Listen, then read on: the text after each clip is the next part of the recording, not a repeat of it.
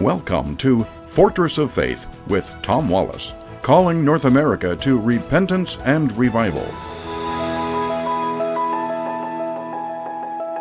Well, we're back once again at the corner of truth and courage. This week we've been talking about the Arab-Israel conflict, why there is no peace in Israel.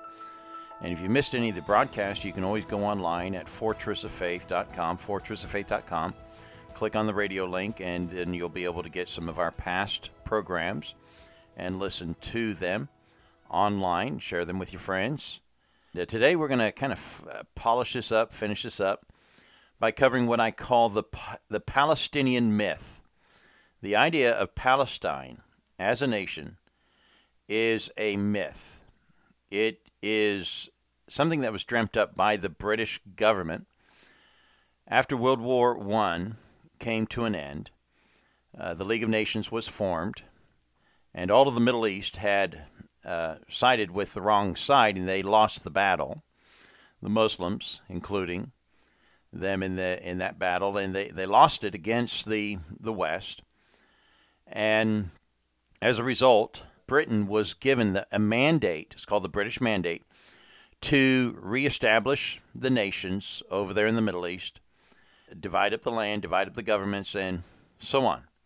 They had a problem, and one of the problems was that there was a mixture of people coming into the old promised land, the old land of Israel. You had Jews and Arabs mixing together, but none of them were officially a state. For many, many centuries, Syria ruled that part of the land, and sometimes it was just called the Levant, kind of just a barren land. In fact, in the 1860s, the famous writer Mark Twain toured that area, and he described it as treeless, barren, wilderness. He said, if this is the promised land, I hope it's not promised to me. There wasn't much to be desired. But in the late 1800s, Zionism was born. There was a returning of Jews back into that region, but yet they weren't a nation. And the Arabs started noticing that Jews were filling up into this region, and so they began to counter it. Now, the Jews were coming because of persecution out of Europe, persecution out of Russia. The Arabs countered, and they started sending in Arabs into that region. The statistics tell us that in 1882, there were less than 250,000 Arabs. However, by 1948, when Israel actually became a nation, there were 1.4 million Arabs. So they were flooding into that area to kind of counter the Jews that were coming in. In fact, the most famous Palestinian that you probably know is Yasser Arafat, but he wasn't even born in that region. He's Egyptian. He was from Egypt. The idea of using the name Palestine was something that the British had learned from the old Roman Emperor Hadrian. He tried to call that area Palestine when he was mixing different nationalities together to oppress and dominate a conquered people. They would take people from one country and another country and mix the races together and the nationalities together and create a new nation. And that's what he tried to do and called it Palestine. There was a little bit of history there with that. The term is mentioned in the Bible, referring to the Philistines, little enclaves of Philistines that were outside of their normal area. The Gaza area is where the Philistines originated from, but there was a northern enclave of Philistines up in Lebanon, and they're referred to in the book of Joel as Palestine, the coast of Palestine. But that was Philistines. Well, Arabs are not Philistines. But this name, Palestine, or Palestinians, was given to the Arabs by the British. And the reaction of the Arabs was simply this: we're not Palestinians. We're either from Syria or we're simply Arabs. They rejected it at first.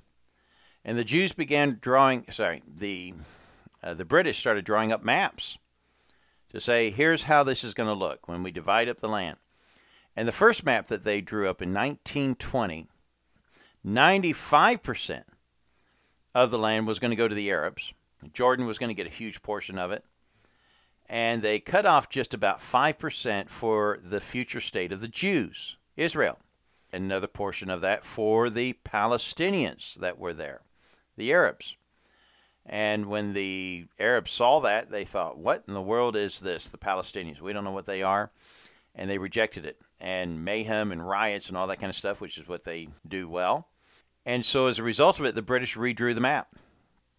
And when they redrew the map, which is similar to what we have today, of the 5% that they were going to give Israel to the Jews, they took 80% of that 5% and gave that to the Arabs and left them with the remaining bit of what they originally were planning for the Jews.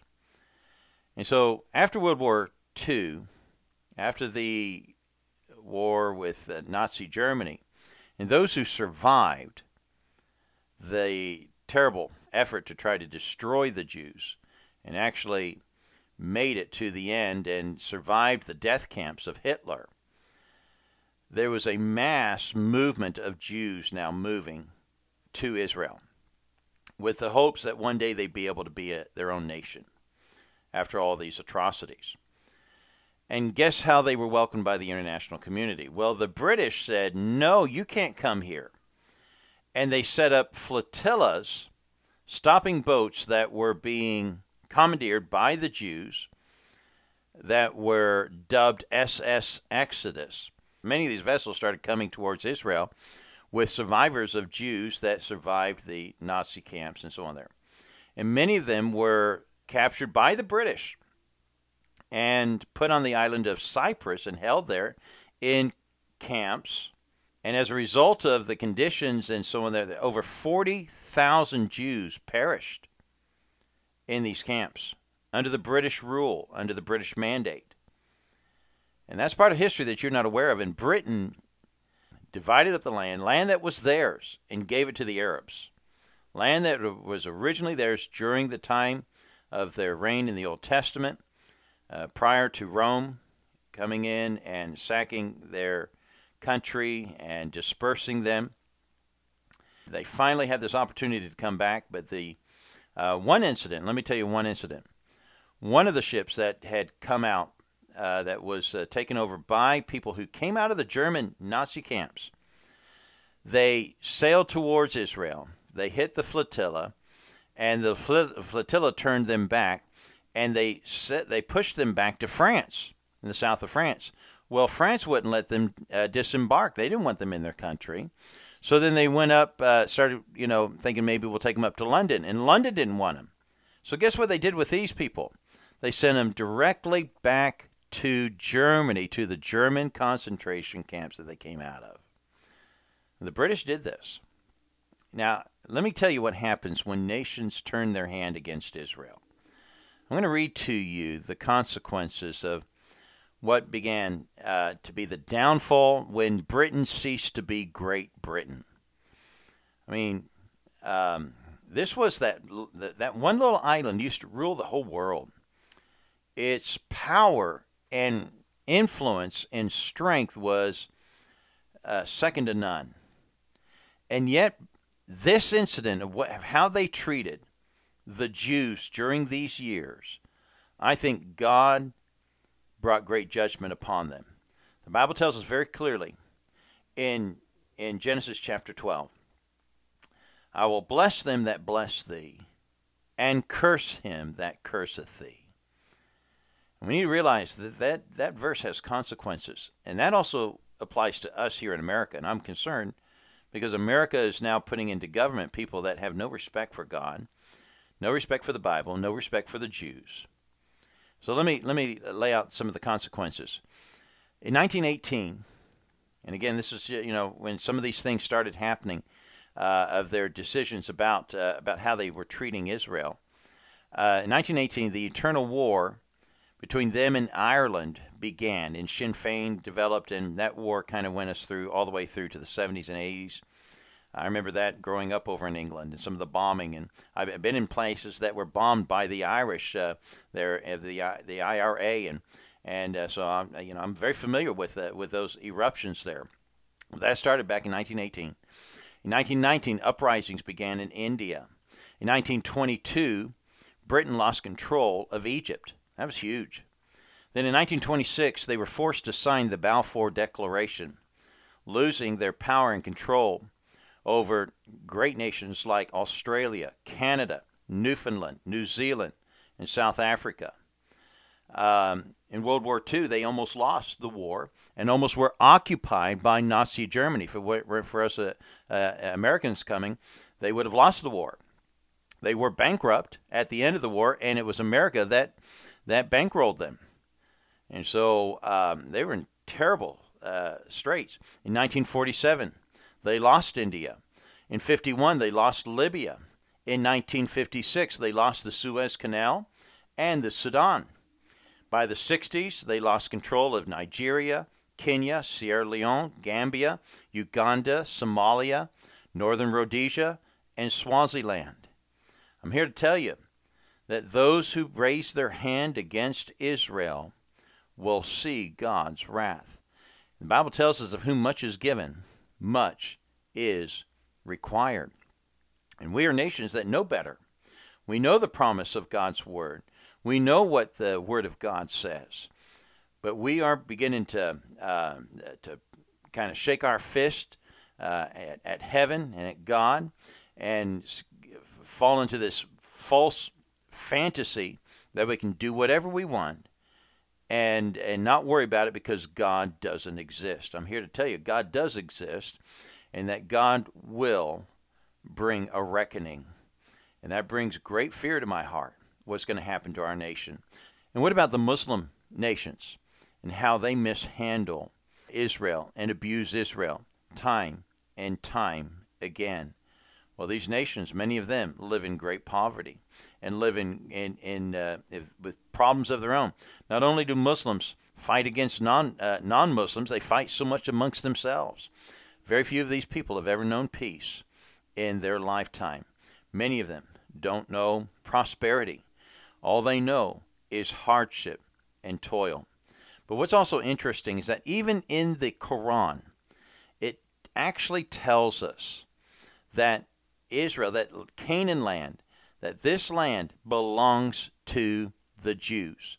Let me read to you from a passage in the Quran, Surah chapter 5, verses 20 through 21. Remember Moses said to his people, so we've identified that Moses and the people, the Jews, O my people, call in remembrance the favor of Allah unto you, when he produced prophets among you, made you kings, and gave you what he had not given to any other among the peoples. Now get this, O my people, enter the holy land which Allah hath assigned unto you.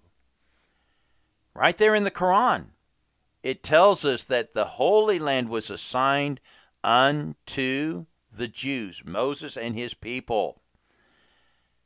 And when you show that to a Muslim, when they see that, they can't believe it. It is there. That's Surah 5, 20 and 21. That the Quran says that the Holy Land belongs unto the people of Moses. That's the Jews.